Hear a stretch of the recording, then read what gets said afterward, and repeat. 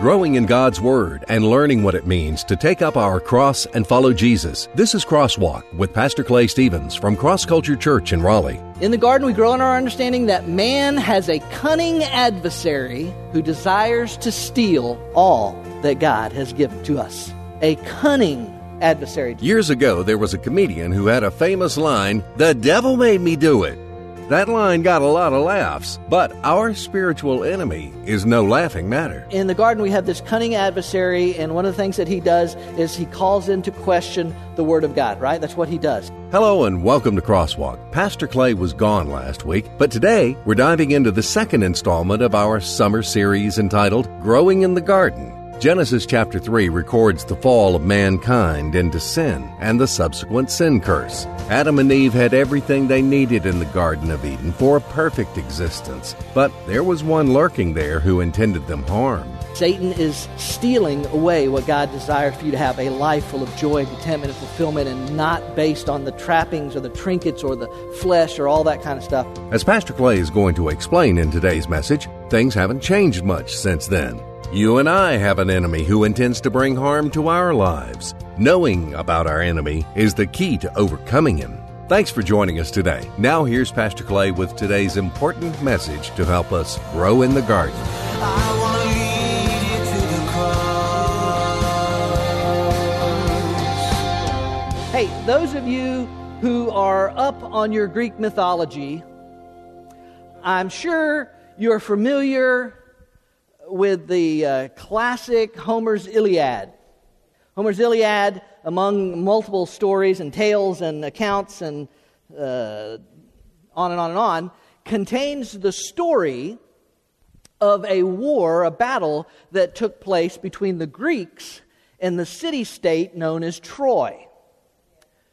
Now, according to the legend, according to the story, according to the whatever, the battle, the war began over the fact that Paris, a prince of Troy, fell in love with the wife of the king of Sparta. And her name was Helen. And she was reportedly the most beautiful woman in the entire world. Helen apparently also loved Paris. And she ran off with him, left her husband king in Sparta, and ran back to Troy, which, hence the saying, the face that launched 1,000 ships. Because as the story goes, the Greeks set out with 1,000 ships and sailed to Troy and held the city siege for 10 years. 10 years, supposedly, the siege lasted. Until finally it became clear to the Greeks that because of their defenses, because of the massiveness of the walls that surrounded the city of Troy, the Greeks were never going to be able to conquer them, and so they devised a deceptive plan. They built a horse, a giant horse. A horse was the symbol of the city of Troy, supposedly, and they built a giant wooden horse, supposedly as a gift to the gods for safe sailing, safe passage, and they got in their ships and they sailed away. When the people of Troy discovered that the Greeks were gone and that they had left this massive horse there, they were in such euphoria, such celebration after 10 years of siege and 10 years of war, that they took the horse and they brought it into the city as a trophy to celebrate their victory over the Greeks. However, late that night, unbeknownst to the people of Troy, a small, hand-picked group of soldiers from the Greeks had hidden inside the giant horse. And under the cover of darkness, they slipped out of the horse, went and took control of the gates and opened the gates to the city of Troy so that all the rest of the Greek soldiers could enter in who had sailed under cover of darkness back to shore that night, and they came in and conquered and destroyed the city of Troy. Now, I said a moment ago that it's a story considered of Greek mythology. However, in the late 19th century, around 1870, something like that, archaeologists made a discovery that they were convinced was the actual city of Troy. And there's been excavation going on for almost 150 years. Now, as I understand it, the jury may still be out as to whether this actually is the city of Troy or not, much less whether it was conquered by a giant wooden horse. But the truth that the story illustrates is still true. Deception can bring great destruction. If you have your Bibles with you this morning, I want you to open them to Genesis chapter 3. We're going back to the garden. We're in this series called Growing in the Garden. And 2 weeks ago, we were in Genesis chapter 2, looking at the creation and God's plan for mankind and all that kind of stuff. Today, we're in Genesis chapter 3, looking at the first record of deception that took place and the great destruction that it brought as a result of it. And hopefully, in the course of looking at this text, are y'all with me? Y'all okay? In the course of looking at this text, we're going to, this is my aspiration, this is my hope, that we're going to grow in this garden. This week it's the Garden of Eden. 2 weeks ago it was the Garden of Eden. We're still in the Garden of Eden, but it is a place where spiritual growth can and should take place in our lives. Would you agree? So, we're in Genesis chapter 3. I'll go ahead and tell you, if you'd like to take notes, there's an outline on the back of your information sheet. If you don't like to take notes, that's fine too. But I'll just go ahead and tell you that we're only going to get through about half of the division statement, or the outline that you see in front of you. We're only going to get through about half of that today. And then, Lord willing, the other half will be next week. You ready? Genesis chapter 3. We're growing in the garden. We're looking at what can I learn from the deception of Satan and Eve in the garden. What can I learn from that to make application for my life? Because that's what this is about, right? If we can't make application for your life from this text, then A, why do we need this text? And B, why do we need to be here? If I can't make some application for my life. Now, I have some responsibility in that as God's messenger boy. I have a responsibility to try and bring application to you. But you have some responsibility as well to make some application for your life and to say, no, wait a minute, how does this apply? What he's saying up there, what this text says, how do I apply that to my life in 11th grade, or in a job I don't like, or in a career that's growing, whatever the case may be, or in a marriage that's failing, or what? How do I make an application for my life? Because this I can assure you, the deceiver is still alive and well, and he is deceiving. Genesis chapter 3, we're going to start with this division statement today. Here's where we start. In the garden, we grow in our understanding that's kind of overarching thing that we've said the last 2 weeks. In the garden, we grow in our understanding that man has a cunning adversary who desires to steal all that God has given to us. A cunning adversary. Genesis chapter 3, I'm going to read verses 1 through 5 to begin with. Now the serpent was more crafty than any beast of the field which the Lord God had made. And he said to the woman, "Indeed, has God said you shall not eat from any tree of the garden?" The woman said to the serpent, "From the fruit of the trees of the garden we may eat. But from the fruit of the tree which is in the middle of the garden, God has said you shall not eat from it or touch it, or you will die." The serpent said to the woman, "You surely will not die. For God knows that in the day you eat from it, your eyes will be opened, and you will be like God, knowing good and evil." Father, as we launch into this morning, I just continue to ask, as I've been asking for years, just continue to ask that you would take your word and make application to each person in this room. Your truth is quick and alive. It's sharper than any two-edged sword. It's able to divide soul and spirit, even joint and marrow. And as I often pray for the people you've given me charge over, Lord God, I pray that you would do surgery on our hearts and lives. Each of us, beginning with me, do surgery on our hearts and lives. Cut out, God, what does not belong. Sow in what should be. Take your word and make its application straight to my heart today. I pray that for each one of us. In the strong name of Christ. Amen. Now, there's plenty that Genesis does not tell us about this serpent, okay? What it does tell us, what we do know, is that it apparently was originally created in some form different than what we would think of or see as a serpent or snake today. It was somehow different. It, according to the text, had had a great ability of skill, of prudency, of cunning, and that probably shouldn't be thought of as in a negative sense, at least prior to the fall. It was an intelligent creature, but apparently it allowed itself to be influenced by Satan. Now, I should say, for the record, that the Genesis account makes no mention of Satan by name here. You'll notice Satan is not mentioned by name in this text.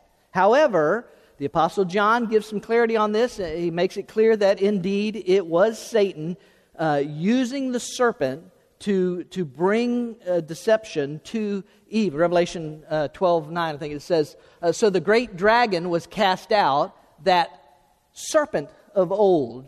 John's not using that term casually. That serpent of old, called the devil and Satan, who deceives the whole world.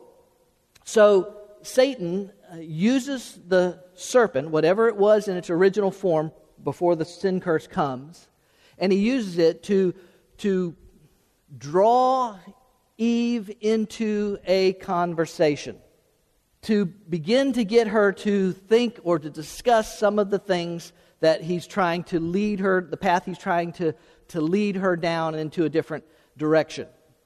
And so he begins to engage her in this conversation. And he says to her, "Indeed, has God said that you shall not eat of any tree of the garden?"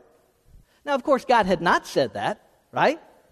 God had not said that you can't eat of any tree of the garden, but this is his strategy, see, to draw someone into this conversation with him, whether it's in your head, whether it's whatever the case may be, whether it's to another, however he would do this, but to draw us into this conversation, to begin to cast doubt, to cause confusion. That's his objective. Do you understand? That's always his objective. He is a cunning adversary. Indeed, has God said that you can't eat of any tree of the garden? And of course, Eve apparently falls into this trap of deception. By the way, let me go ahead and say this in case I forget later. It is at this point that the man of the house should have stepped up and said, "Whoa, whoa, whoa, get out of here. Eve, get back behind me. This is not, I'm just telling you, men." So anyway,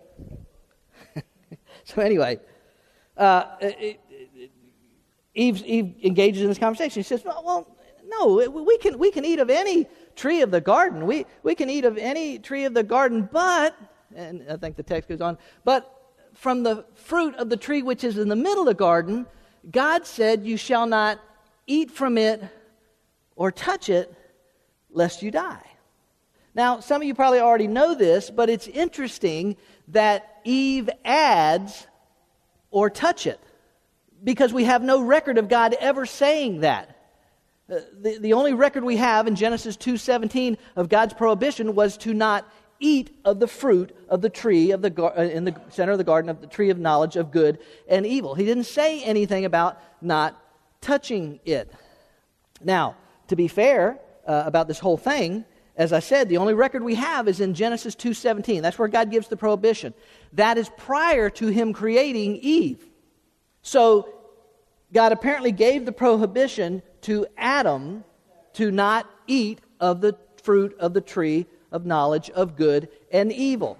Now, is it possible that God said it more than once? Sure, that's possible. But it's also possible and quite likely that it was Adam's responsibility to pass to Eve God's instructions for them and on how they were to live their lives. That's a very biblical concept. The man is called to be the spiritual head of his home, to be the leader of his home. Doesn't mean y'all understand. I've talked about that plenty of times before, what that is and what that's not. But he's clearly called to be the spiritual head of his home. Now, did Adam add the prohibition not to touch it, or did Eve just come up with this on her own? I don't know. Or was it just the fact that they knew, man, if God said we shouldn't eat this, we need to totally stay away from this thing completely. Maybe it was just a recognition that they were.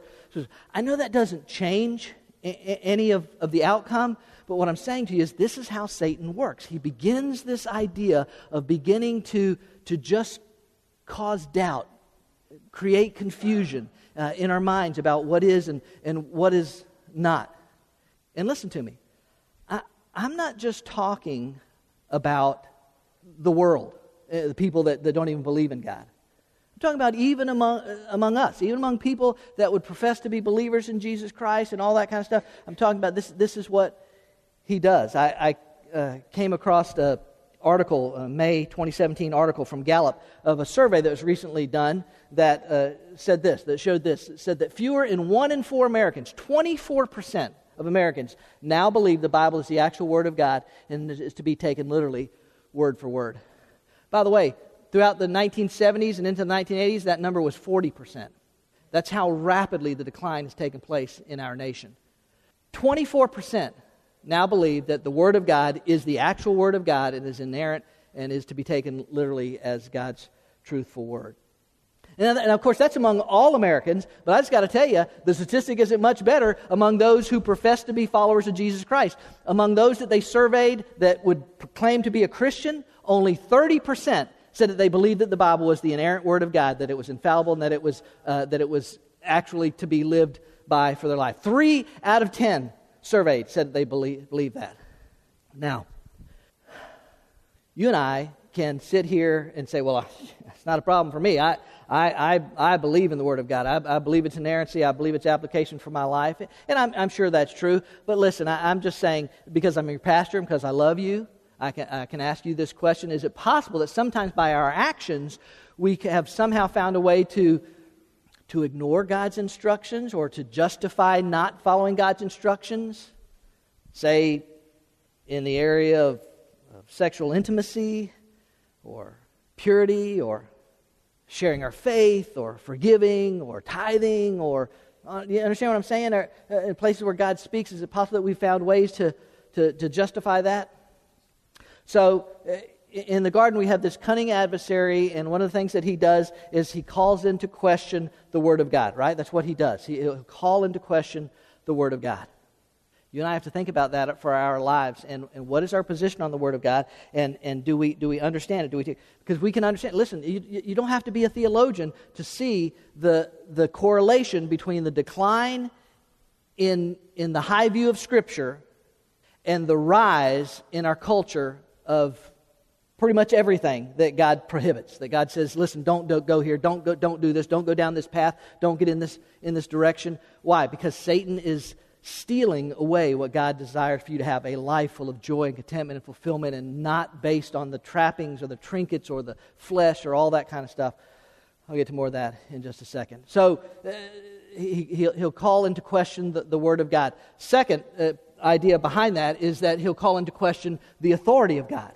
When you crack the door open to the Word of God, right, and say, well, I don't know, I don't know if that really... When you call into question, when you throw that door open just a little bit, the next natural step is to question the very authority of God. Do you remember what did the serpent say in verse 4? You surely shall not die. You notice the correlation, the close connection between how God had given the expectation and how what Satan does with this. God had said, for the day and you eat of this, you shall surely die. And Satan turns around and says, you surely shall not die. Listen, it is openly questioning, really it is openly rebelling against the authority of God. And that's the question that you and I have to ask ourselves. Forget about everybody else out there. We understand oftentimes people without a relationship with God and where they are, but that's the question that you and I have to ask ourselves for our lives, specifically where you are in your life, in your school, in your marriage, in your job, in your whatever it is, to ask ourselves the question, does God have the authority over my life? Does God have the authority to say what is right and what is wrong? Does God have the authority to declare the consequences of violating His law, His edicts? And Satan has done a masterful job of convincing the world, no, he doesn't have that authority. He can't do that. Have y'all seen this commercial? And it's a cute commercial. I think it's mainly shown in movie theaters, but it's a Coke. Actually, it's a Diet Coke commercial. And this girl comes out, and she's a cute girl, and she's walking along, and she opens a Diet Coke. She's drinking Diet Coke, and she's saying some stuff, and then she says, "If you want to live in a yurt it up." Y'all know what I'm saying? Have y'all seen that commercial? You want to live in a yurt? gird it up. If you want to run a marathon, that sounds super hard, but go ahead. And then she says, the point is, just do you. And if you want to drink Diet Coke, drink Diet Coke. That's where it's getting to. But that's the line that she says, just do you. Do you hear the of the serpent in that? Just do you, man. Just be who you want to be. Just live the life you want to live. Where did God's authority go? It's no longer there. That's what Satan will do in your life. I'm telling you, whether you're in middle school or high school or college or in a work, he's going to do. He's going to question the authority of God in your life. And then the third part of that is he will call into question the character of God. That's what you see there. What does he say? What does he say? God just knows. In the day that you eat of that fruit, you'll become like him, knowing good from evil. You'll become a God like him. And God doesn't want anybody on par with him. God doesn't want anybody. He wants to keep everybody under his rule. And just like that, Satan flips the script and turns the story from a God who wants to protect us to a God who wants to protect himself, wants to protect his position. And that's what you'll hear, folks. You see, this is who we're doing battle against. He is a cunning adversary. The summer between my freshman and sophomore year in high school, I don't know, 14, 15 years old, however old I am, I'm on the wrestling team. And it's a summer.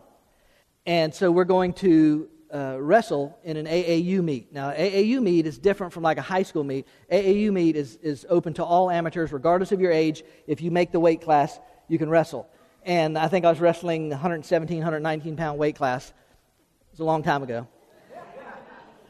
And before my first match, before my first match is in this big university gym or something, I can't remember what it was, but we had to travel to go there. And before my first match, way over on the other side of the gym, I can see this man in a singlet. Y'all know that, right? Singlet in a wrestling outfit. And he's over there, and he's stretching, and he's doing all this stuff in his head, and he's whatever. And he is a full-grown man. I mean, he's got hair coming out everywhere. He's got this just black, heavy beard. This guy is clearly in his mid-20s.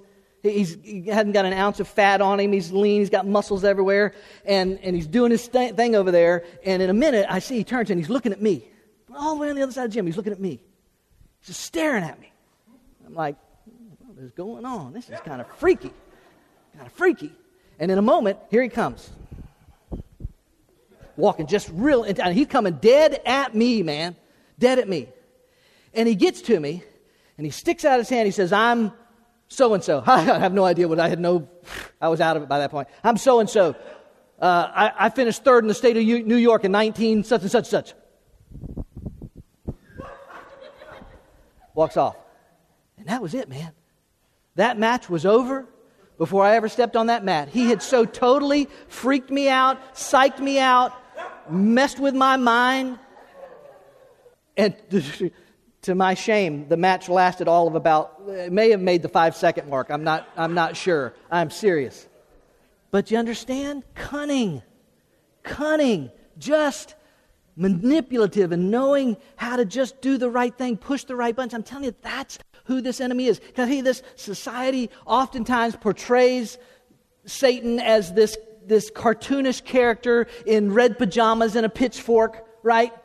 Kids dress up like him on Halloween to perhaps make him seem less harmless. Women sometimes dress seductively in some fashion like him to make it seem like something more appealing. He's often seen as that guy sitting on your left shoulder that just wants to show you a good time versus the guy on your right shoulder is just a goody two-shoes, rain on your parade party kind of guy, tells you what you can't do.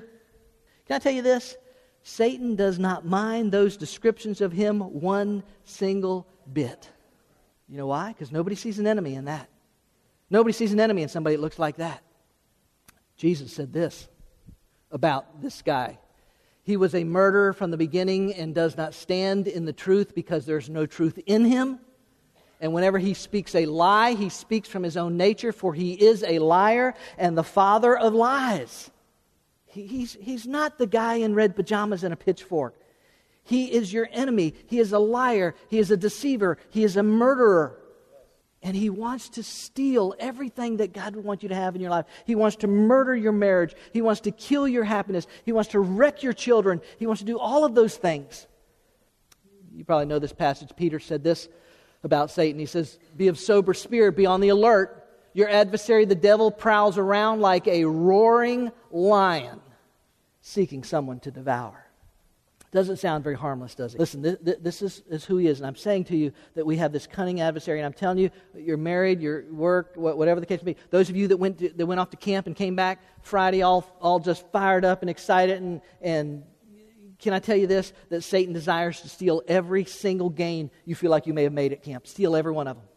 Because he doesn't want you to have joy. He certainly doesn't want you to broadcast it, because when you're walking in the fullness of Christ, when you're living in the realness of His Spirit and experiencing His joy and contentment and fulfillment and all that stuff in your life, you are a walking, talking billboard for Jesus, and He hates it. So those of you that went to camp, don't be surprised if the attacks come in the next week or so. I'm telling you, they will. And just in our lives in general, that's who He is, that's what He does. He is a cunning adversary, and we have to understand that. Okay, let's see if I can get through this. Let me get to the second one real quickly if I can. Here's the second division statement. In the garden, we grow in our understanding that temptation comes in three areas: lust of the flesh, lust of the eyes, and pride of life. Okay, so we have to know the enemy's there. We can't take it for granted. We can't just assume, okay? Here's the second one. Lust of the flesh, lust of the eyes, pride of life. This is the three areas where temptation is almost always going to come. Verse 6 says this. Y'all with me? Watch now. When the woman saw that the tree was good for food, that it was a delight to the eyes, and that the tree was desirable to make one wise, she took from its fruit and ate, and she gave also to her husband with her, and he ate. This is ground zero. This is where the majority, if not all, I would say all temptation in our lives is going to come in one of these three areas. Eve says, "Oh no, God says we can eat of any tree in the garden. We can eat from all these, but there's one we can't eat of, because if we eat of it, we're going to surely die. Oh, you're surely not going to die. God just knows that you're going to become a God like Him. He does all that stuff that He does. He casts that doubt. He creates that opportunity for her to begin to question what's going on or what God's motives are or all that kind of stuff. And He gets her to focus where she shouldn't focus. I would put it this way, to put it up on the screen. Satan got Eve to focus on physical gratification, aesthetic satisfaction, and personal advancement. And listen to me, when he got her there, he had her right where he wanted her. Because listen to me, if he can get you to not believe in the authority of God or the reliability of His Word, if He can get you to not believe in those things, then He can get you to believe in anything He wants you to believe. You'll be happier with this person. You'll be successful if you do this. Yeah, it's a little shady, but still, you understand what I'm saying? This is what He does. This is how He operates. This is the way He works. Lust of the flesh, lust of the eyes, pride of life, boastful pride of life. It's how He operates. It's where He works. Something that will be pleasing to your flesh, something that looks attractive or desirable, something that will elevate you. That's basically what it comes down to. Basically, if you look back, and I know it's not pleasing, I know it's not enjoyable, but if you look back on any sin that you've committed in your life that you still have memory of, or something you did yesterday or 2 years ago or 20 years ago, something that you still struggle with, if you look back at any sin in your life, you're basically going to find it's going to come under one of those three areas. Something that will be pleasing to your flesh. It was either pleasing to your flesh or a combination thereof, something that looks attractive or desirable, or something that will elevate you. That's what you'll find. And I'll bet you a dozen duck donuts that the next time a temptation comes your way, it'll be built on one of those three areas right there, or combination thereof. The Apostle John uses very similar language to this in 1 John chapter 2, when he says, "For all that is in the world, all of this perishable, going away stuff, all that is in the world, the lust of the flesh, the lust of the eyes, and the boastful pride of life is not from the Father, but is from the world." Satan used it. Now listen, I think you guys understand that, but it doesn't mean that everything we look at or everything we desire is bad. It doesn't mean that. It's not wrong for you to look at a strawberry rhubarb pie, fresh out of the oven, and say, man, that looks good. It is not wrong for me to desire my wife or for my wife to desire me. But when something or someone leads us in a direction contrary to what God wants for our lives, that's when it's wrong. And Satan knows it, and Satan uses it to his advantage in our lives if we let him almost every single day. So, how do we counter it? Let me try and close this up by saying, how do we prepare for this lust of the flesh? I know it's out there. It's a world out there. It's in advertising. It's on the shows we watch. It's in the music we listen to. It's all over the place, right? All these things that God has specific reasons why. No, don't. Being sexually promiscuous is not what I want for you. I have something better. No, not getting drunk, and that's not what I want for you. All these kind of things that we're constantly bombarded with, right? If he's going to use this, and I'm still in my flesh, and so I know I'm still susceptible to that. So what do we need to do? Let me give you some things that we need to talk about doing. As I said, temptation comes in three areas: lust of the flesh, lust of the eyes, the boastful pride of life. So here's what we need. We need an expectation of temptation. First thing, rule number 1, expectation of temptation. What am I saying? Expect temptation. It's going to happen. It's going to come. It's going to be in your face. You have to expect it. Listen, I'm not saying that we have to, constantly be looking over our shoulders or in fear or what. But I'm telling you that to know that there is a hungry lion on the loose and not prepare in any way, that's just, let's see, what would be a good Hebrew word? Stupid. That's just crazy. So I need an expectation of temptation. I have to say, you know what? I know that something. It could be in a glance, a look at another woman. It could be in an opportunity to do this or to go in there. I have to expect it, right? It's gonna come. And that's number 1. Second, preparation for temptation. Okay. I'm expecting it. I know it's going to come. So if I'm going to have temptation, if it's going to come, things are going to come towards me that would lure me into doing something God would not want me to do. How do I prepare for it? Y'all ready? Here it is. Psalm 119, verse 11. I have hidden your word in my heart. Why? That I might not sin against you. There it is, ladies and gentlemen. It's not rocket science, is it? It's not complicated. You don't got to be a theologian to figure this out, that it is taking the Word of God and planting the Word of God in my heart, memorizing it, meditating on it, chewing on it, doing whatever I'm doing, but taking the Word of God into my life so that God can then empower me to say no. Just say no to the temptation when it comes into your life. Because, listen, get this. The Word of God is not just information. I tell people this all the time. I'm sure people think I sound like a broken record because one of the things when they come to me about something they're struggling with, whatever, and some of y'all know this, one of my first questions is how much time you spend in the Word of God. And I know I sound like a broken record, but folks, that's what you have to understand. The Word of God is not just information. Now, it is informational. We will gain information. I'll learn what I shouldn't do. I'll hear how I should act and what I should do. I'll learn. It is informational, but the Word of God is not just informational. The Word of God, ladies and gentlemen, is transformational. It really is. Because it is the actual Word of God, it has power. It has actual, literal power. I honestly have staked my eternity and my calling on that. And that power, when I ingest it, when I take it in, oh, but Pastor, you don't know my schedule. I know, I'm sure you're much busier than I am, I'm sure. Oh, but Pastor, you just don't know what it's like with the kids. I know, I never raised any kids. But Pastor, you understand what I'm saying? That if you don't do this, you're not prepared. You have to take in the Word of God. You have to memorize it and meditate upon it and ingest it and feed upon it and let God transform you through the power of that Word to be able to repel a temptation that's coming your way, because it's coming your way. To put it another way, God's Word is empowering me to have victory over the enemy. You could say it that way. But it's not if you're not. It's not empowering you to have victory over the enemy if you're not taking it in. Yeah, listen, there's no shortcuts. There's no way around this. There's no other way to put it.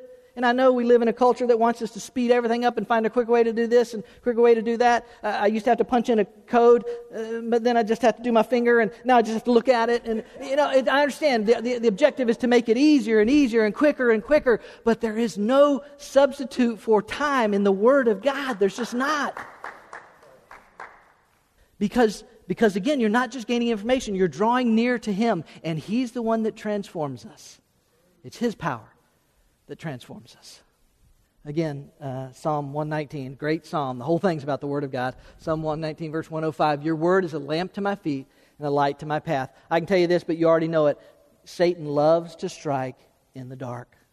And there's places where we're least expecting it, the places where we're caught off guard, the places where we're a little unclear about what direction or how we feel or whatever else, and that's where He loves. And God's Word lights our path, literally lights our path, and keeps us from tripping over the temptation that Satan has laid out before you in your life. Okay, one more. Consecration from temptation. Now listen, I know that's an old-fashioned word, but I'll just be honest with you, I couldn't think of a better one. Listen, according to Google, definition of consecration, the action of making or declaring something, typically a church, sacred. Since you and I are the church, I can't think of a better word than to say that I must set myself apart. That's basically what it means. Set myself apart to God. I have to make this decision to be consecrated to God. Now listen to me. Positionally speaking, if you know Christ as your Savior, positionally speaking, you are set apart. You are consecrated. You've been washed in the blood of Christ. You've been cleansed from your sin. You are redeemed. You are promised heaven and eternity and all that will be. Positionally speaking, you are consecrated. You are set apart. But practically speaking, you're going down into the world every single day. You're going to that job. You're going to that school. You're going to those friends. You're going to those places. And you're going to have to make a decision in your mind. Am I going to live for God, or am I going to live for myself? That's basically what consecrating myself comes down to every day. Am I going to live my life? Am I going to respond to this person? Am I going to react to this situation? Am I going to do it in a way that's going to honor God, or is it going to be pleasing to my flesh, or helping in my climb up the ladder? Or you understand what I'm saying? That's it. I have to make a conscious decision to say, no, God, today I'm consecrating myself to you. I'm setting myself apart. I live for you, God. I want to live for myself. That's where my flesh wants to take me. That's where the enemy wants to take me. That's where the world wants to take me. But God, today I'm choosing to live for you. You have to make that decision. Ladies and gentlemen, you have to make a decision every day and sometimes multiple times during the day, depending on what the enemy is throwing at you. But to say, no, I'm consecrated. I'm set apart. I'm living for God. That's how you combat these temptations when they come in to your life. Now, there's more to say about this as the story continues to move forward in Genesis chapter 3. But right now, that's a good place to start, to understand that you and I face an adversary who is very cunning, who desires to steal, kill, and destroy everything in your life that would be good and that would come down from the Father above. That's what he wants to do. And you need to understand that temptation that comes into your life is probably going to come in one of those three areas. You need to recognize it, you need to prepare for it, you need to consecrate yourself so that God gets the victory, you get the victory, and the enemy who desire to deceive and destroy is locked out because the gates are fastened tight. Amen? The same enemy that tempted Eve in the garden is the same enemy that you and I face today. As we saw in Genesis chapter 3, he is a cunning adversary who attempts to deceive us. The lust of the flesh, lust of the eyes, and pride of life are the areas where he still seeks to draw us away from God. Fortunately for all of us, God is a pursuing God. He came looking for Adam and Eve, and he comes looking for each of us. No matter what any of us have done, God is a loving and merciful God who intends to bring us back to Him, to experience life more abundant in Him. We're glad you joined us for this week's message on Crosswalk. Pastor Clay is the author of the book, I Get It, Discovering How to Really Live in the Promises of God. My prayer is that God would use it to help some people understand a few things about what it really takes to live in the promises of God. God wants you to live a life of peace and purpose and meaning and hope and fulfillment and contentment. He wants you to live a life without fear and without anxiety Many people at some point in their life feel disconnected with the type of life and faith they read about in the Bible and what their lives look like on a daily basis. What is it that we're missing? What is it that we're not getting? If I'm not really living in the promises of God, why is that? That's what this book explores. I Get It is available online in electronic versions for the Nook and Kindle, as well as paperback from Amazon.com. And ask for it by name at your favorite local bookstore. You can go in bookstores and just say, hey, have you got a book in here entitled I Get It from Clay Stevens? They can order this book out of their catalogs that they get. Get your copy today. Discover the promises of God and the steps you need to take to get it. And join us here each week online for another Crosswalk message. God has invited us to know Him through His Word, the Bible, a perfect record of God's revelation to man and applicable for every area of our lives. And if you're in the Raleigh area, we invite you to be a part of Cross Culture Worship. We meet at 10:30 every Sunday morning at the Leesville Road High School, a mile and a half south of I-540 Exit 7. We're a church, but instead of religion, we're about relationships, and instead of rituals, we practice realness. Our desire is to be used by God to show people that a life built on the finished work of Christ on the cross is where they will find what they're searching for. Learn more about us, who we are, what we're about, what we do, and what we believe. Visit us online at crossculture.church. I'm not the water, I'm not the bread, but I know the place where your soul is fed. So hungry and thirsty, come and be blessed. I want to lead you to the cross. I want to lead you to the cross. I want to lead you to the cross. Cross Culture Church, a new church for people like you, taking the cross to our culture and taking our culture to the cross.